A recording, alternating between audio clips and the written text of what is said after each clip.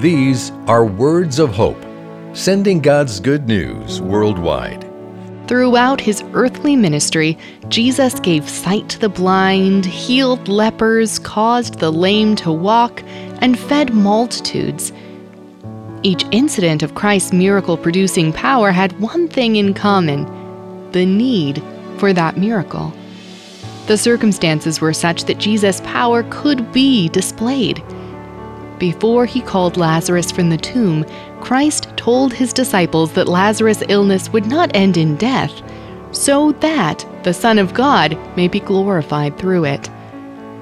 How would our view of life's difficulties change if we kept that in mind?